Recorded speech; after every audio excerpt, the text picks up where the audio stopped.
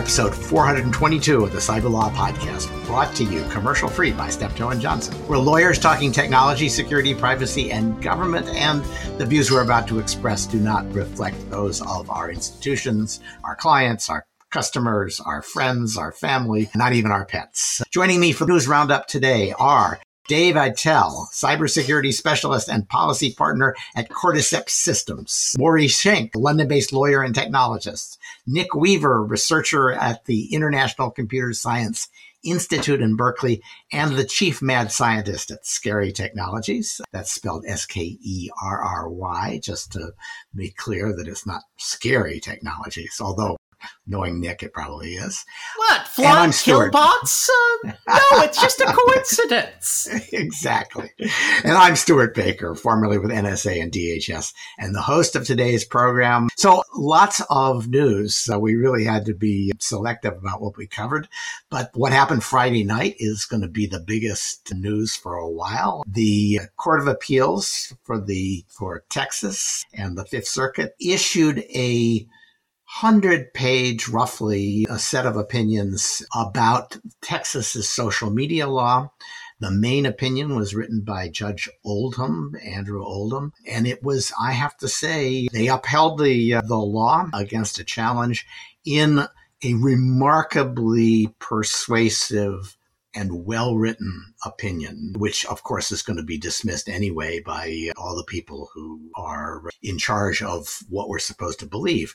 But it was a surprisingly good opinion. I'm of course more inclined to be persuaded than most, but he really did a excellent job of explaining in very technocratic terms in ways that good lawyers will appreciate why the law should not be struck down.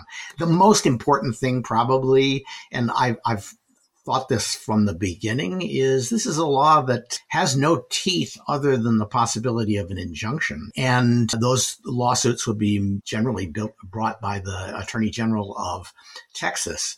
So to strike it down on the grounds that there's no possible way it could ever be interpreted in a fashion that is constitutional is a very, very aggressive thing to do and not consistent with the law that has evolved over the last 50 years with respect to how you treat statutes and the possibility of impinging on speech. He did a good job with that. He had some very interesting, he made the point that we generally use overbreadth doctrine because we're afraid that if we leave the law on the books, it will discourage people from speaking.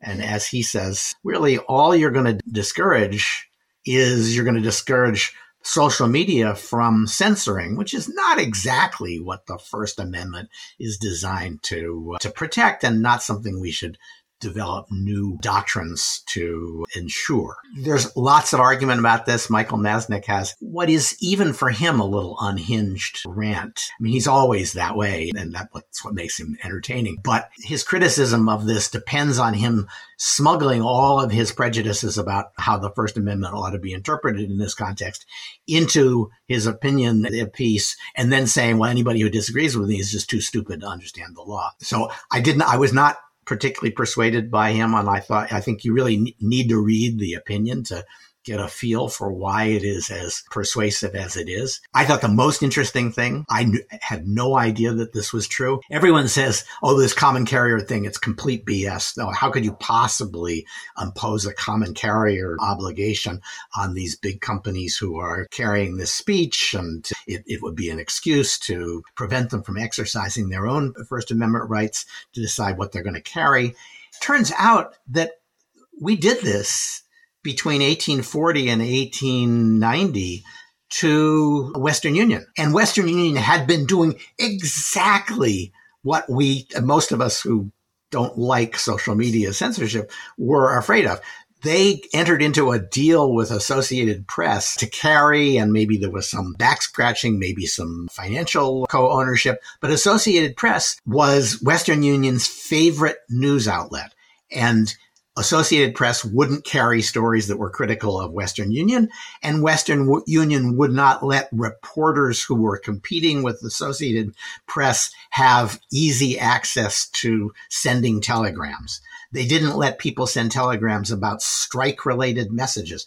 They were doing exactly what people suspect social media is doing now, which is working out their social views and their financial interests by suppressing the speech of people who needed to use the wires. And the response in the 18th century was to say, or the 19th century was to say, we're going to call you a common carrier and you're going to have to serve everybody on the same terms. So it is not at all crazy to impose these common carrier obligations on social media. Those are just a few things. All that said, I am not convinced that this is going to result in the Texas law ultimately being upheld. Florida had a law that was similar in some respects, probably not as well framed, that was struck down by the Court of Appeals for the 11th Circuit, I think. And that ruling is pending, as will this one before the Supreme Court. This is clearly going to the Supreme Court. And the Supreme Court has voted 5-4 that it wanted the injunction that was issued by the lower court and which Oldham's opinion reverses. It wanted that to stay in effect while the case was being argued, which is usually a hint that it agreed with the court below that issued the injunction. So given all that, plus Justice Kavanaugh has expressed views that are kind of closer to the corporate free speech argument that is being made by social media here. So for all those reasons, it's going to be a close call, but I thought Oldham did a really very good job of writing an opinion that shows that it will not be hard for the Supreme Court, if it can get 5 or 6 votes, to write an opinion saying we're going to let this stand and see what happens. So it will be a very, this will be the heavyweight match of next term in the Supreme Court. And Oldham has done us all a favor of basically writing the brief that is in opposition to all of the social media briefs that are going to be filed, so that it'll be a well-briefed dispute. On the other hand, I'm looking forward to my Texas friends really trolling Orange Moloch on Truth Social, because sauce for the goose, sauce for the gander. I have no idea who Orange Moloch is. Oh, you're talking about Trump. Okay. Yes, quite right. There will be a variety of efforts to show that there's a problem here, but I'm just not sure I'm not sure that Truth Social could possibly qualify for being a platform that's subject to this regulation.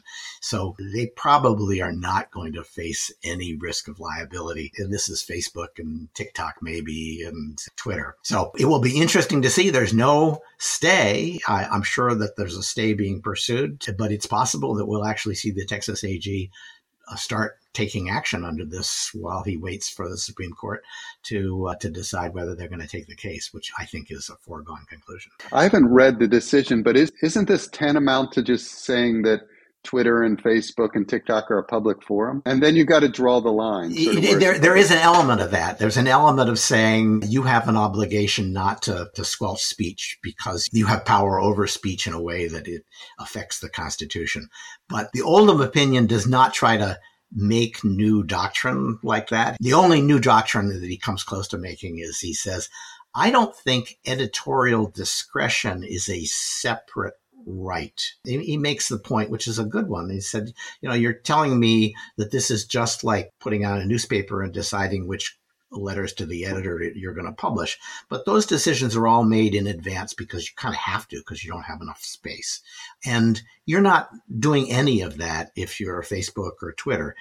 You're basically saying to everybody, anything goes, put it all up, and then later maybe we'll decide whether to censor you. That's not really editorial discretion in the same sense that people who have limited space exercise it. And he says, and if you're when you want to say that, when you say, I need a right to editorial discretion, you really need to say, I have a right to First Amendment expression that overrides all of the free expression rights of everybody who's using this forum who isn't me. And so giving money to a PAC is speech, but editorial discretion it is interesting. Yeah, for sure there's an inconsistency there between the conservative view 10 years ago about corporate donations and their view about corporate content moderation. I think there are a fair number of people on the right who would give up Citizens United pretty cheerfully, but there's a lot of people on the left who wouldn't let them because getting dark money has turned out to be a bonanza for the left more than for the right.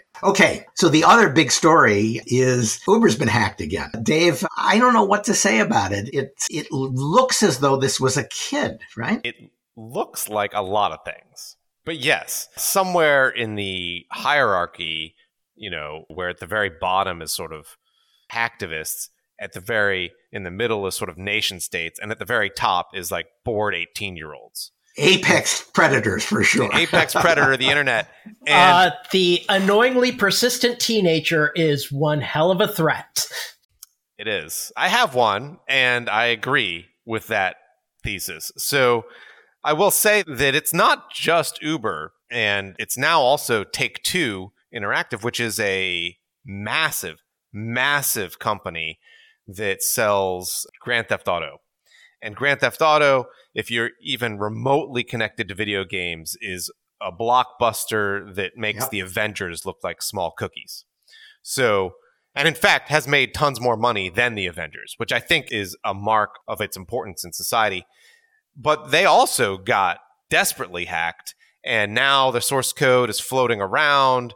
The hacker is talking on 4chan, which, as far as I can tell, is just a bunch of people who want to be real comfortable saying the N-word in public. And so it's very interesting to watch what the hacker did and what they claim to have done, at least, which is they social engineer one employee within these big companies. They bypass multi-factor authentication, in some cases just by spamming that one employee with a request. So the employee eventually gets annoyed and hits OK. And then they do basic internal surveys. They found, in the case of Uber, an internal script sitting in a share that happened to have essentially the keys to the kingdom in it, which from experience, I can say, since I ran a penetration testing company for a while, is an extremely common finding. The idea that like some random share has all of your like highest level passwords is something that happens at every company that we've did a penetration test to. So I don't want to blame Uber too much for this. And then from that, because of the way the cloud works, they had access to AWS, they had access to their bug bounty system, which if you can imagine is kind of a big deal. They had access to Slack, they had access to everything, right? So apparently they were being quite a nuisance internally, and they were, posting things on the HackerOne forum as the company. The company Uber has released, their report saying no sensitive customer data was accessed. I think if there was no sensitive customer data accessed, I'm not going to call it a stroke of luck, but it's purely because the hacker didn't feel like it, if that makes any sense. Yep. And it's your basic CISO disaster. And it really rings through to one of our other stories, which is the level of security at even the biggest companies can often be catastrophically bad. Like, even if they follow all the regulations and they kind of do their best, once they've grown to a certain size, it's very hard for them to say that an event like this with a bored teenager isn't going to make their stock plummet on any given Tuesday, if that makes any sense. So, Nick, anything to add to that? There's also the real question, how does Uber know that sensitive customer data was not accessed? Maybe they could give this teenager $100,000 to tell them he didn't access it. That's always a possibility, except that I don't think it'll work this time because nobody is willing to sign the check anymore. Yeah. Yes, it is ironic that a much smaller, actually, breach has produced the criminal case that Dara Khosrowshahi was testifying on right in the middle of this disaster. Yeah, it's an interesting chain of events. I believe the last podcast, you had an entire segment on the previous events, and it sort of just flows through straight to this one. I think it's important not to blame the victim here, obviously, but nonetheless, it's sort of a sign of the times. And for long-term listeners, you may remember the LulzSec event from, I don't know, 5-10 years ago. It's been a while now. I don't want to date myself. But LulzSec was also a collection of sort of random hackers, a lot of them in international companies or international countries who felt like they were out of reach of American law enforcement, which they were definitely not. Let's put it that way. And I think this person's going to discover that to their chagrin as well. The arm of American law is fairly long. But there's a bunch of teenagers out there who will ruin their whole lives for a weekend. And that's a sad fact of how security works. And the other thing is that this is a good reminder of why you do want security keys. That so much snake oil has been pushed in the wake of this, but security keys do make a difference because it stops the initial vector of spamming the user with 2FA requests until they click accept because they think their Duo is going crazy, not because somebody is pinging on the Duo and stuff like that. So use security keys. Yeah. Okay. And that's not going to solve the problem. No, it's not going to solve the problem, especially because it doesn't apply to these internal credentials that were stolen in the script because you can't 2FA your code, but it does really reduce a lot of the initial penetration as well as I'll it's just just add easy to that, to use. that obviously one of the problems a lot of companies have is that they don't have classifications and clearances applied to their data. So this script, if you were in the government, you would mark it TS, right? And it would be locked onto TS systems and it would not float magically onto some public share or some internal company share, right? So that is like having data classification internally is hugely onerous. You don't see corporate entities doing it typically, but it's definitely, that is the sort of solution to some of these other issues. And my guess is even in companies that do it, they don't recognize all the things that ought to be treated as top secret. Agree. Even the government doesn't do that, right? So I don't want to like hold them to a standard. And even when they do, they end up in Mar-a-Lago. That's a separate hilarity. Closets. But certainly, like, I think you will start seeing people try to invest a little bit more in protecting what their internal data flows are, including Uber. Yeah. Although I want to put a pin in that because the Uber whistleblower suggests that, boy, that is for sure not happening at Twitter. But before I do that, I want to ask Maury, because the EU released a court decision, upholding a real financial setback for Google. I thought the case isn't over, but the court basically said that finding Google liable for telling people that if they wanted to use Android, they also needed to include, if they wanted all of the features, they needed to include Google Search, Google's anti-fragmentation rules, or all being treated as anti-competitive, as abuse of a monopoly position. Maury, I have to say I was really torn about this because I understand the theory, and it's not a crazy theory that there's monopolization going on here. At the same time, most of the things that Google is doing make a lot of actual sense. Makes sense in terms of what? Being good for the users? Be good for users, yeah. You don't want fragmentation of Android, and they're competing with Apple, which is never going to allow the slightest bit of fragmentation. And people like Apple better, in fact, for ease of use. And Google's anti-fragmentation effort was trying to bring some of the smooth functioning of Apple to all of the Google Android ecosystem. Well, I agree with you that the anti-fragmentation policies could be supported, although the European General Court, which is the lower chamber of the European Court of Justice, did uphold in whole the Commission's decision on that. I think it's less obvious the competitive benefits of the other two arms of what the Commission found, which is forcing the Google search app in Chrome to be installed if you wanted access to the Google Play Store, and making payments to OEM as a condition for pre-installing Google search.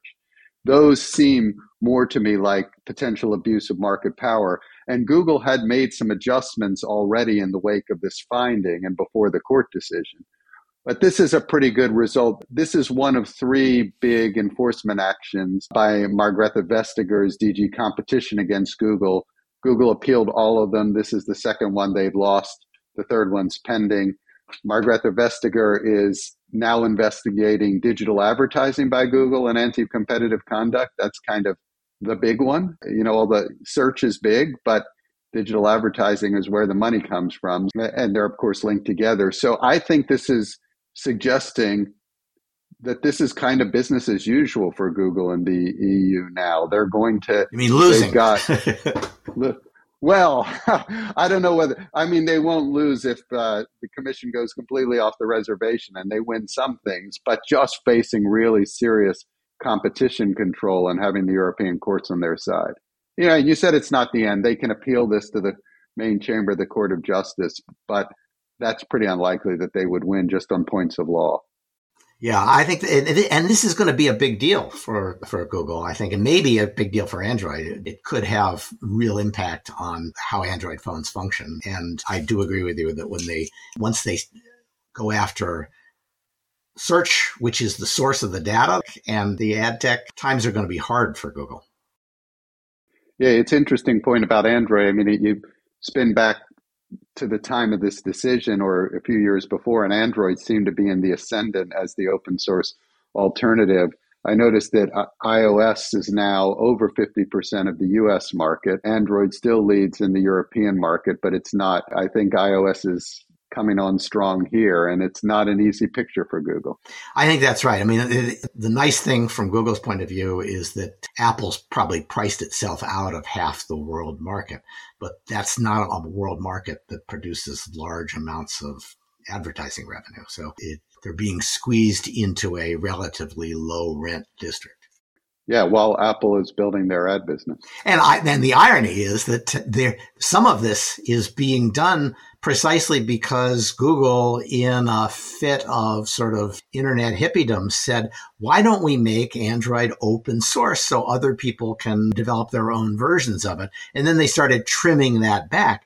But Apple said, are you kidding? We want total control. And they are actually doing better on antitrust grounds than Google is, despite the fact that Google really was much more open to competition than Apple ever was. Well, it's the open source nature of Android is mostly as a consequence of Google not actually wanting to write an operating system.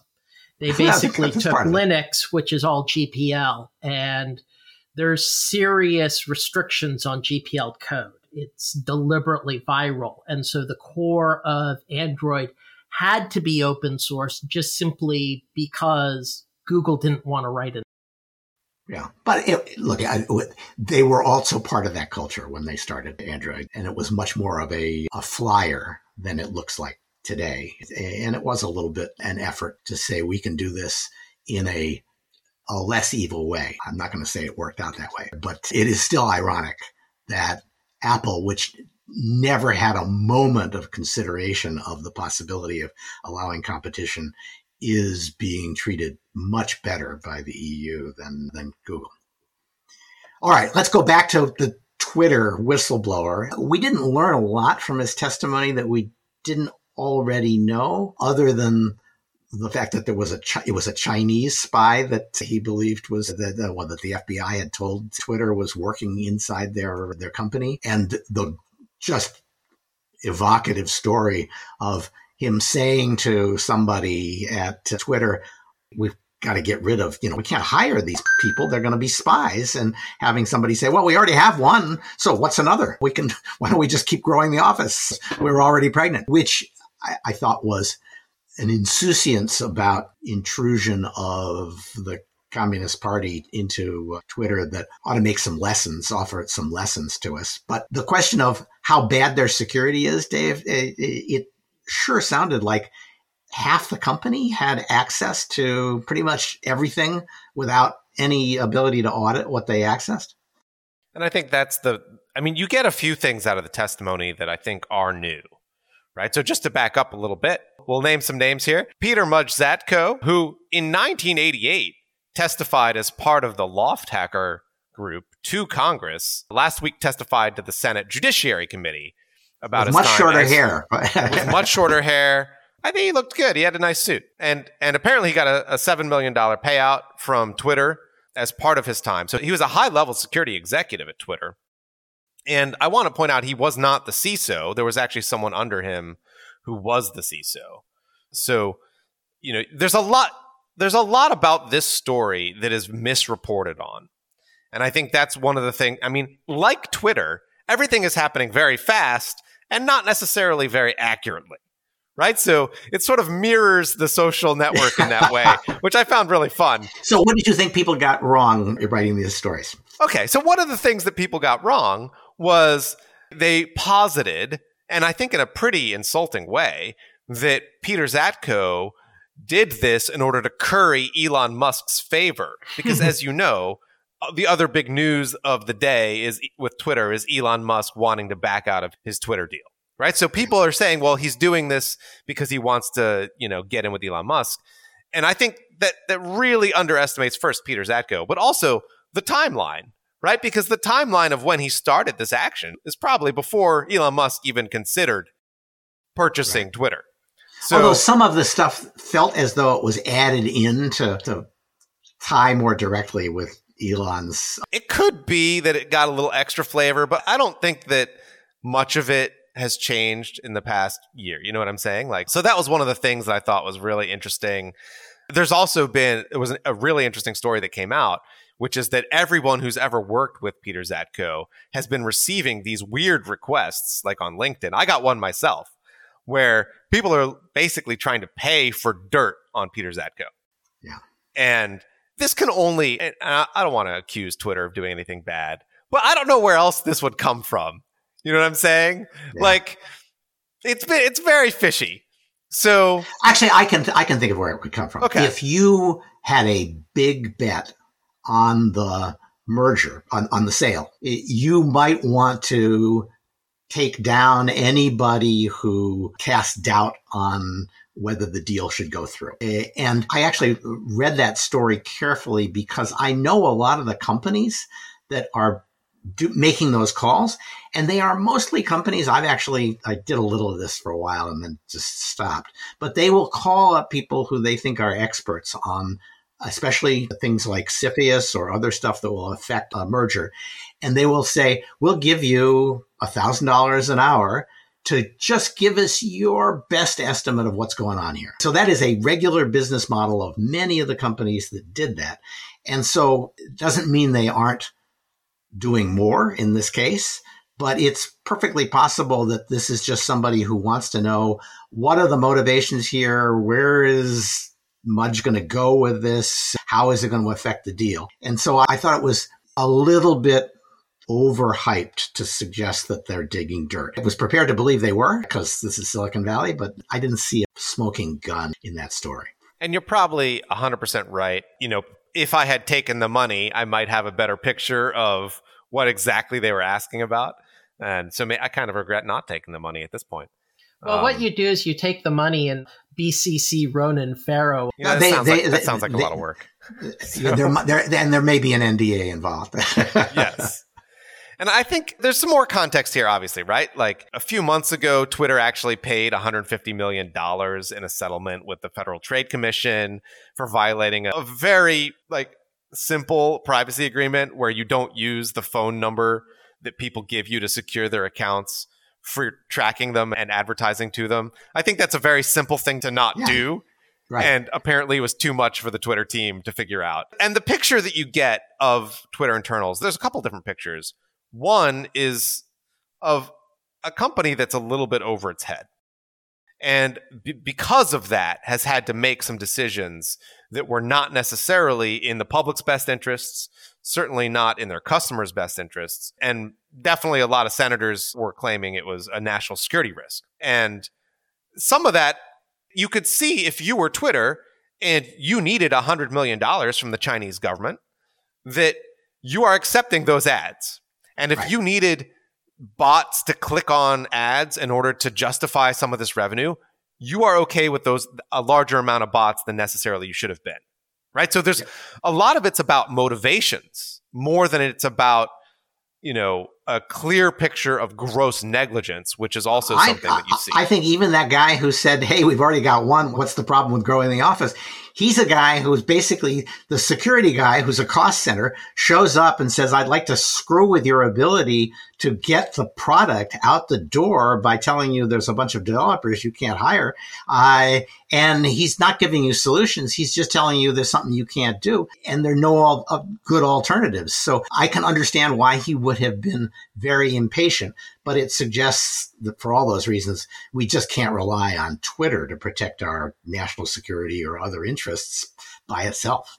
And hopefully people knew that. Hopefully people knew that when you have a direct message in Twitter, that the Chinese government's also reading it. Like, I hope that's not like something that confuses this audience, if that makes any sense. Right. So that it's both like, it's not necessarily all stuff that's going to surprise people. The question is, does it all add up to a level of negligence that's going to get Twitter in hot water in one way or another? And the answer is, I don't think we know yet.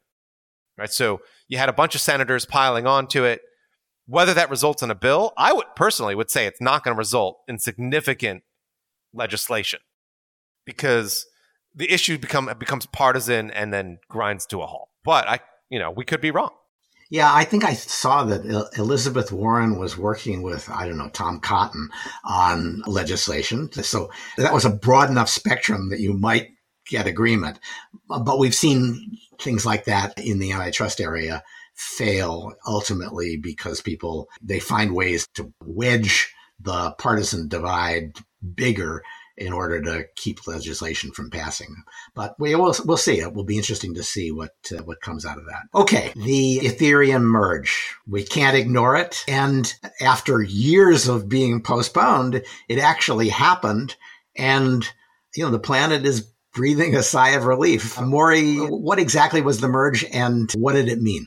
So the merge was the Ethereum blockchain moving from proof of work as a consensus mechanism to proof of stake as a consensus mechanism. Proof of work involves solving mathematical puzzles with computers. Proof of stake involves selecting validators according to how much Ethereum they own.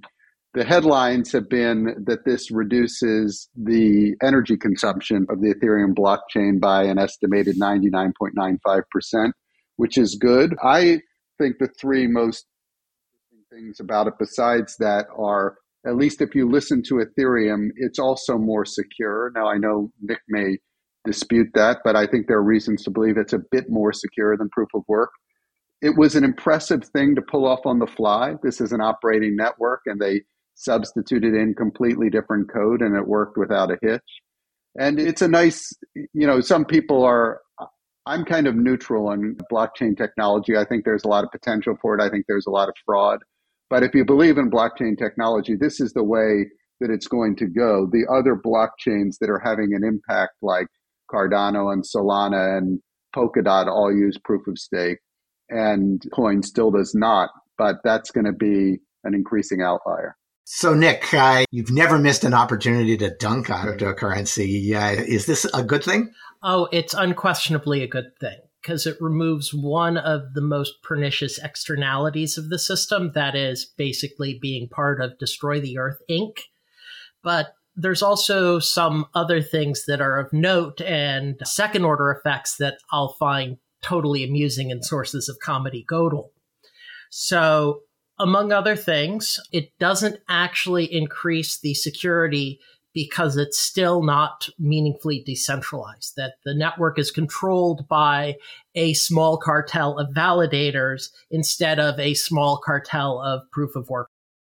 So the validators are the people who put up their stake and say, we will validate these things. And I assume the low bidder gets to validate? No, it's a pseudo-random process. So every tick, a random validator is selected, and then a random set of validators to vote on it. And if you don't vote, your cryptocurrency goes away. This is a process called slashing. And the thing is, if you stake your Ethereum, you get the block rewards and the gas fees and the like if you're the selected lottery winner, but you get it as staked Ether, not as Ether. So if you actually want Ether, you actually have to do these tricks called MEV, miner extractable value, where the miner does things like automatically front run other trades on the decentralized exchanges and stuff like that. And so this not only doesn't affect the MEV phenomenon, it means MEV becomes more significant because it's both a larger share of the revenue and the only way you can actually get Ether rather than staked Ether out. So that's amusing. And so the reason this is centralizing is that's going to turn out to be a complicated thing that you have to be a pretty big player to make work for you. No, it's more just you have a Gini coefficient approaching 1 in the cryptocurrency space. And so it's the whales that have the biggest vote. It's literally enshrined he who has the gold makes the rules. And this will be very interesting when or if OFAC, say, wakes up and realizes miners are money transmitters, validators are money transmitters. This amount of centralization actually makes the regulation easier because the number 2 validator is Coinbase. Yeah, so regulating validators is going to be easier than regulating miners, probably. Right, because there's no more validators, there's actually fewer, and you get the whales and you get the system. But this is just like, I think some people might disagree. This is just like 1.0, Internet 1.0, where at some point things tipped over into the really big players thinking I can live with regulation and my competitors can't. Let's go for it. No. There's a lot of centralization, but I think people would, centralization is a problem. But I think people might dispute that it's actually become worse with proof of stake. It's easier to monitor who's voting with proof of stake. No, it isn't, because proof of stake for Ether is in 32 Ether units. And so you have to do a lot of heuristics to actually understand how big the big validator. What does this mean for Bitcoin? My sense is that Bitcoin now, since you still have to use all this power and nobody likes you, is probably, it's not clear there's going to be a lot more Bitcoin mining in the world, just since people can generate Ethereum with much less overhead. No, instead what it's going to be is going to make it easier for the regulators, that the regulators will be able to say, hey, it's not right that you're spending 2.5 cents a kilowatt hour to mine Bitcoin in Texas and then get credit for turning off when the power grid is just about to collapse. It's going to be easier to make sure that future deals like that don't happen. And they'll become a less, they'll become a brown industry that people are unenthusiastic about. And that raises costs. And I thought that actually Bitcoin mining costs were pretty high, and that adds to Bitcoin transaction costs, which Ethereum now has. No, it doesn't affect the transaction costs.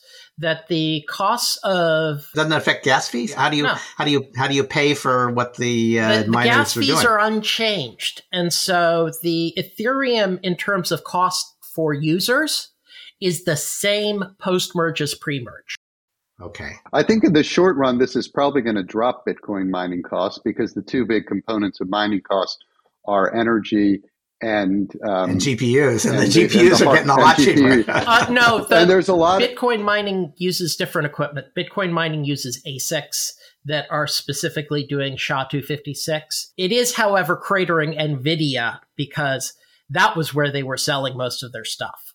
Boy, it's a good thing that everybody got $50 billion out of the U.S. Congress to build more chip fabs just before the chip market fell apart. Okay, let's go back to European regulatory enthusiasm. Maury, again, I hate to say it, but I found myself thinking, maybe this isn't a bad idea, at least about part of what the EU is proposing to do on IoT, Internet of Things security. What is it they're going to do? They're not going to do it soon. It's going to take a while in the usual EU way. But what did they propose to do? Yeah, this will take years. It was just introduced. It's called the Cyber Resilience Act, which would be a new EU regulation to regulate cyber aspects of products with digital elements. And it seems like products with digital elements can mean practically anything. It can mean a computer, it can mean a mobile phone, it can mean an IoT device. And basically, it would say if these things have cyber flaws in them, you can't put them on the market. And if they have holes that are discovered within, I think the proposal was 5 years after they're put on the market, then you got to fix it. And the devil's going to be in the details, in the EU, as I sometimes believe, and you often believe, Stuart, tends to be over-regulatory. But the thrust of this, Bruce Schneier, who's one of my heroes and is sometimes on this podcast, has been saying for a decade or more that the incentives aren't there to do cybersecurity right, and it's going to have to be regulated in the long run. The EU is being a bit of a leader on this. They have, to some extent, already with the NIS directive for some sectors. And I think, depending upon how this is done, it could be for the good. Yeah, it's going to really, really raise the cost of stuff that we don't even think about, that is pocket change today. $10 internet-enabled gizmos, they're going to disappear because the kinds of regulatory requirements here demand a fair amount of quality control and a lot of pretty high-priced talent to come up with your software bill of materials, to have an incident reporting framework, to keep changing your security standards every time the EU says we think something else is appropriate now. So it's going to be expensive, but cheap products like this have turned out to be pretty expensive in terms of DDoS attacks and ability to compromise bigger networks. Yeah, it reminds me a bit of the REACH regulation, which is the EU chemical regulation, which said you have to do a bunch of stuff before you put chemicals on the market to make sure they're not dangerous. And some would say it's over-regulatory. It's been good for lawyers like our firm, but overall it promotes safety, and the European chemicals industry keeps going along. People are going to keep buying these products in Europe, and I think it will become a cost, but hopefully if it goes in the right way, it will become a cost that does protect people. Well, and to return to a theme I've already sounded, as soon as the big players can afford this, they will start saying, hey, that's fine. That's a good idea. Put all our cheap competitors out of business, and there'll only be 5 of us, and we'll all be able to afford to do the things that the regulatory requirements demand because we're charging 3 times as much for these little gizmos. Yep. Okay. Well, here's a story that keeps coming back. Did you know that DHS actually copies people's phones when they cross the border? Dave, why are we hearing this story again? I think we're hearing the story because for the first time, we have a little bit of detail on the scope of the copying in terms of how many people are getting caught by this. Now, obviously, as much as it seems to make some sense that the DHS or that Border Control realistically is capturing people's phones, and the way it justifies it is, of course, that these are all people that it's tagged as part of major investigations. The reality is that Americans find it quite unsettling that without a warrant, they can essentially look at such personal data. Right. And it's not great. I'll be honest. It's unsettling. I get it. Right? Like, so they have extremely broad latitude to copy the data on your phone as you pass through the border, which is defined as, 100 miles next to any international port. Right? So it's one of those things where, like, more and more we see that, like, the law is a little bit out of kilter with people's expectations when it comes to their cell phones. And you saw this obviously with the Supreme Court, saying that, hey, this is a little bit different from a purse, right? It's got your whole life in it. So I get that, right? And the details you have when it comes to, it's 10,000 people, that are getting caught by this every year. There's 3,000 officials within Border Control that can look at all this data if they want and can search it. This is the kind of area where you would hope the government would start putting very transparent regulatory processes in place. And you'll note that even the intelligence community has fairly transparent processes for how long it's going to keep data, and it's going to delete what it doesn't need and all of these other things. You don't have that here yet. And it's one of those things. To some degree you do. They did come up with a system of 2 layers of search. They did the kind of browse search, and only if they find something do they get the deep search. And I think something like for every 60,000 people who cross the border, one of them has their phone copied. So it's not as though they're doing this in I don't believe numbers. They're doing it willy-nilly. But I do believe that this is an area that could be improved. And I think one of the weird things about this is I think for the Border Control team, to them, it's cost free. I don't think they understand that, like, when you take a European's phone from them and say, we're going to look at all your data, you've made an enemy for life, right? like, I don't believe they understand the cost that comes in reputation and other things. Like, if China was doing this to every American that walked through the door, we would be screaming bloody murder. And the reality is, there's a concept called technical debt that, like, you pay off in companies. And this is sort of like goodwill debt that you're paying. You just don't know it yet, right? So I think we need to do something here. I know that obviously DHS is going to say we're following all the regulations we have to, and people have said we can do what we want. That's true, but just because they said you can do it does not mean it's a great idea.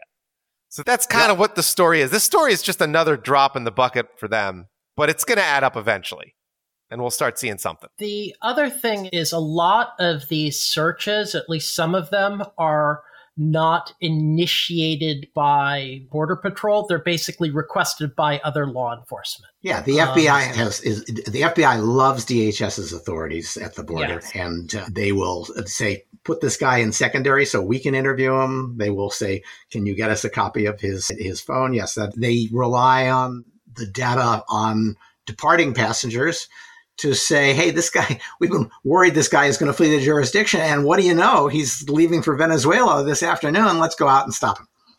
Yeah. Didn't do very much good at stopping Fat Leonard, though. Fat Leonard was pretty close to the border. Yeah. But one of the big cases that this seems to show up a lot in is CSAM cases. This is a really common tool for that.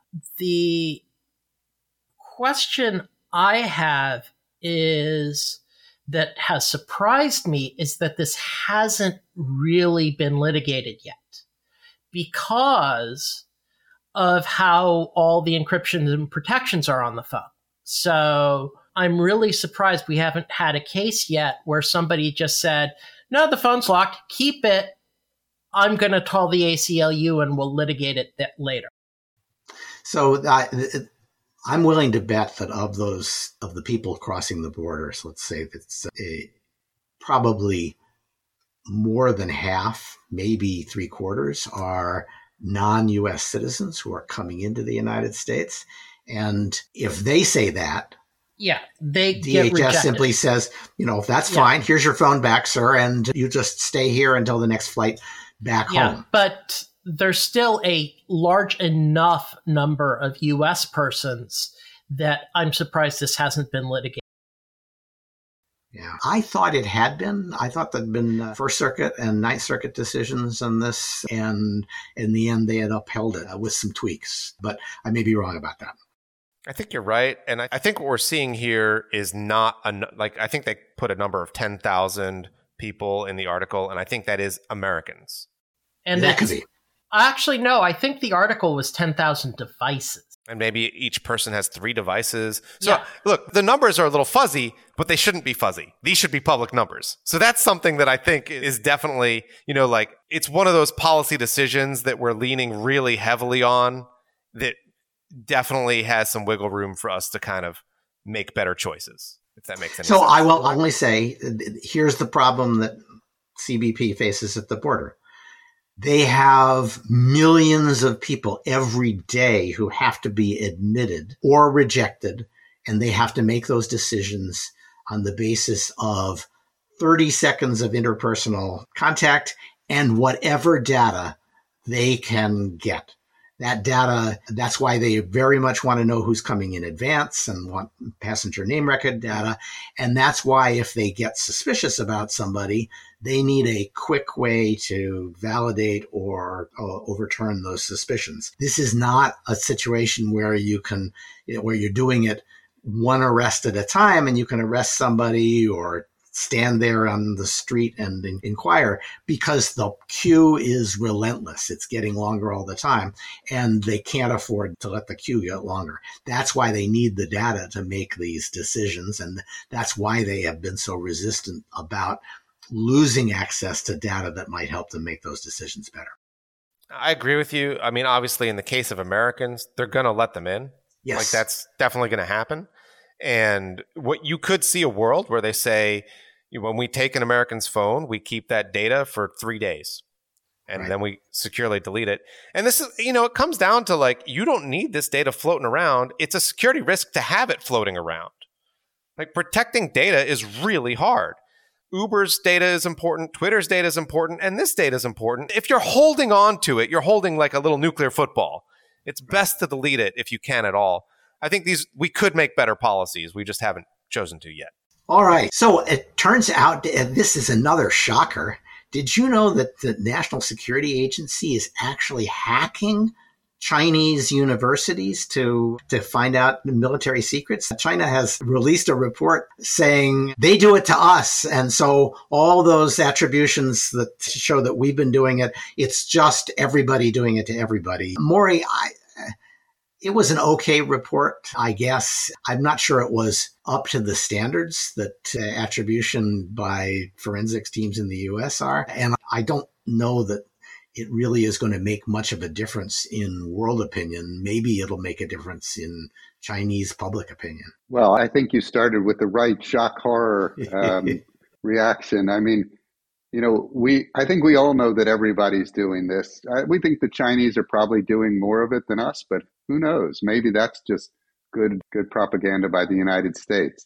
So, however good the attribution report is, I think it's likely to be true, and none of us should be too surprised. I thought it was just kind of fun that it was what goes around comes around, I guess. So, David, was there a surprise? Anything that surprised you in that? I want to point out that Chinese incident response not being quite at the level of a CrowdStrike or a Mandiant is good for our operational security, but it's bad for stability, if it makes sense. For international relations stability, when you want to be able to trust that they know what's going on enough, that they're not misinterpreting things, they're not over-escalating things, and their political teams are being well informed. And I don't think we're quite at that level yet based on what we're seeing from these sorts of documents. Now, there's things in the report that I don't think got a lot of attention. They specifically named Rob Joyce, obviously, and sort of tried to make a big deal about that. And I felt like that was something coming culturally out of a very weird place where they felt like they were naming and shaming, even though he's very public about his position and has been for years. So that was a very weird aspect of it. And for people listening to this podcast who don't know, Rob Joyce obviously runs TAO, which is the cyber division at the NSA, right? Or had at the time. But they also named that they knew there were 13 other individuals involved in this operation. They did not name those individuals, which is normal.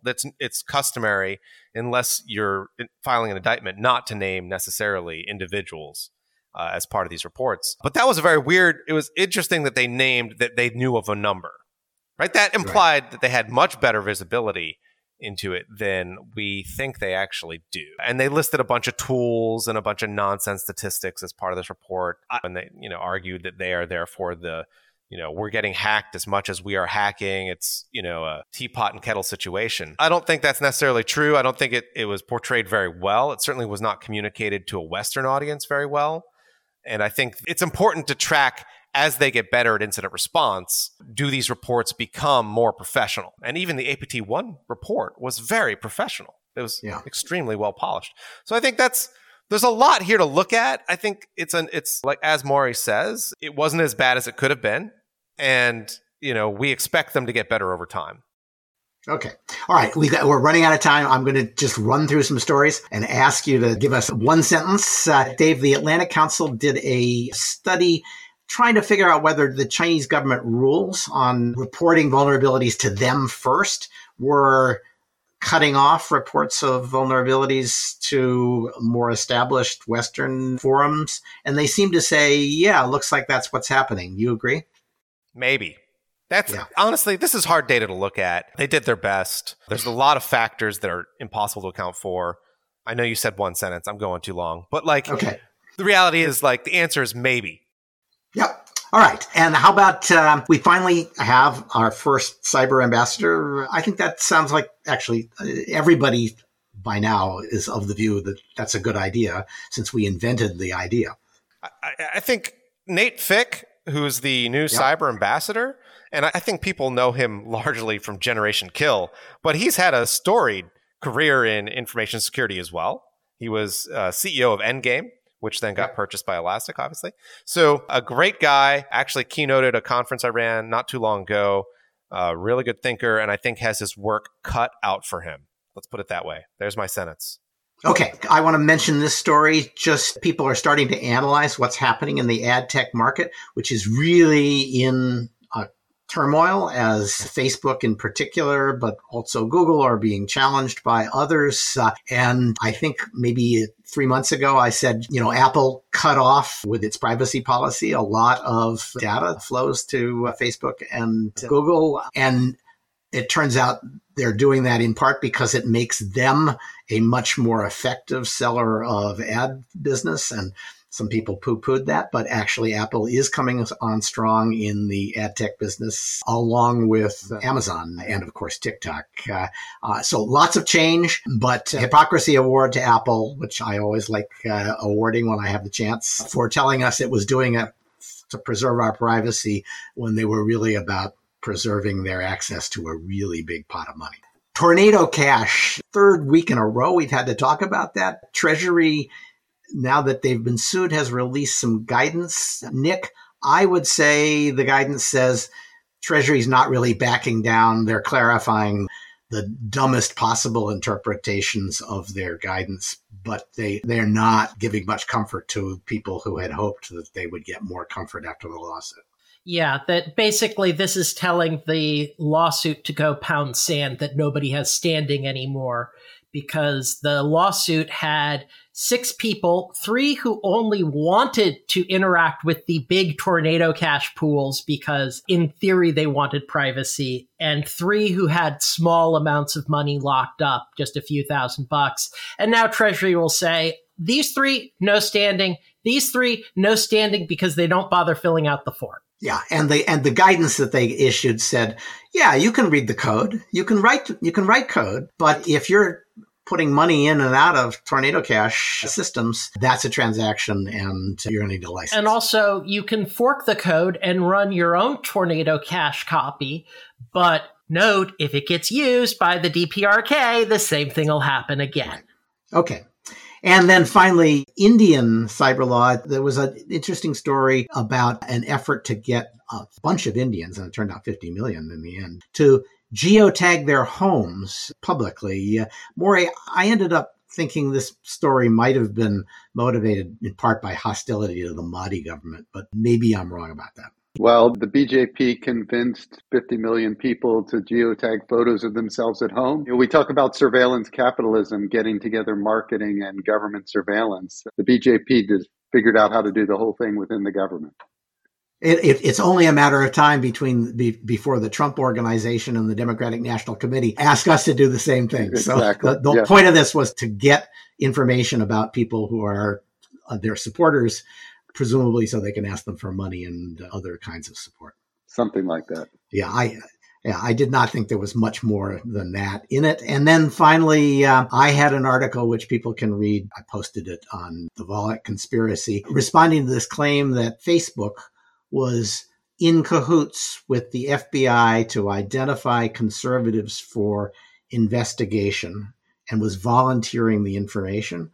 And I ended up saying, I don't think they're volunteering the information just on a whim. That's not legal, and they are unlikely to violate the law, and the FBI is unlikely to ask them to do it. But if I were asked to come up with a mechanism for doing this, it wouldn't be hard. I would just go through all of the private messages on Facebook and look for anything that sounded like a threat of violence or could be tied to a threat of violence because of the January 6th events or some other violent event that happened after the words were spoken. And then I'd say, we think this creates a threat to life or limb. And there is an exception for emergencies in which you volunteer information because you've found something that is a threat to life and limb. And if you did that on an industrial scale, as long as you were careful about whether you were really in an emergency and whether this was really a threat to life or limb, you could pull it off. That's my guess. If this story is true, and I actually am inclined to believe that the FBI leaks are accurate to a degree, that's probably how it's happening. And then there's a question, just how careful was Silicon Valley in saying, this is an emergency, this is really a threat to life and limb, or were they just picking on people who were using slogans that they thought belonged to the other side of the debate and turning them in because they're all insurrectionists anyway? We'll see. I'm hoping that there actually will be some close look at this and that we'll learn more, because if it's really reporting threats, it's a good thing. And if it's part of a political effort, then it's a really bad thing. And we'll just find out. Okay. Dave, Maury, Nick, thank you for joining us. To the audience, send us your questions, cyberlawpodcast@steptoe.com. Give us a rating, leave us a review. We'll read the review if we like it or even if we hate it. And I want to thank Weissman Sound Design for our music. This has been episode 422 of the Cyber Law Podcast, brought to you by Steptoe & Johnson.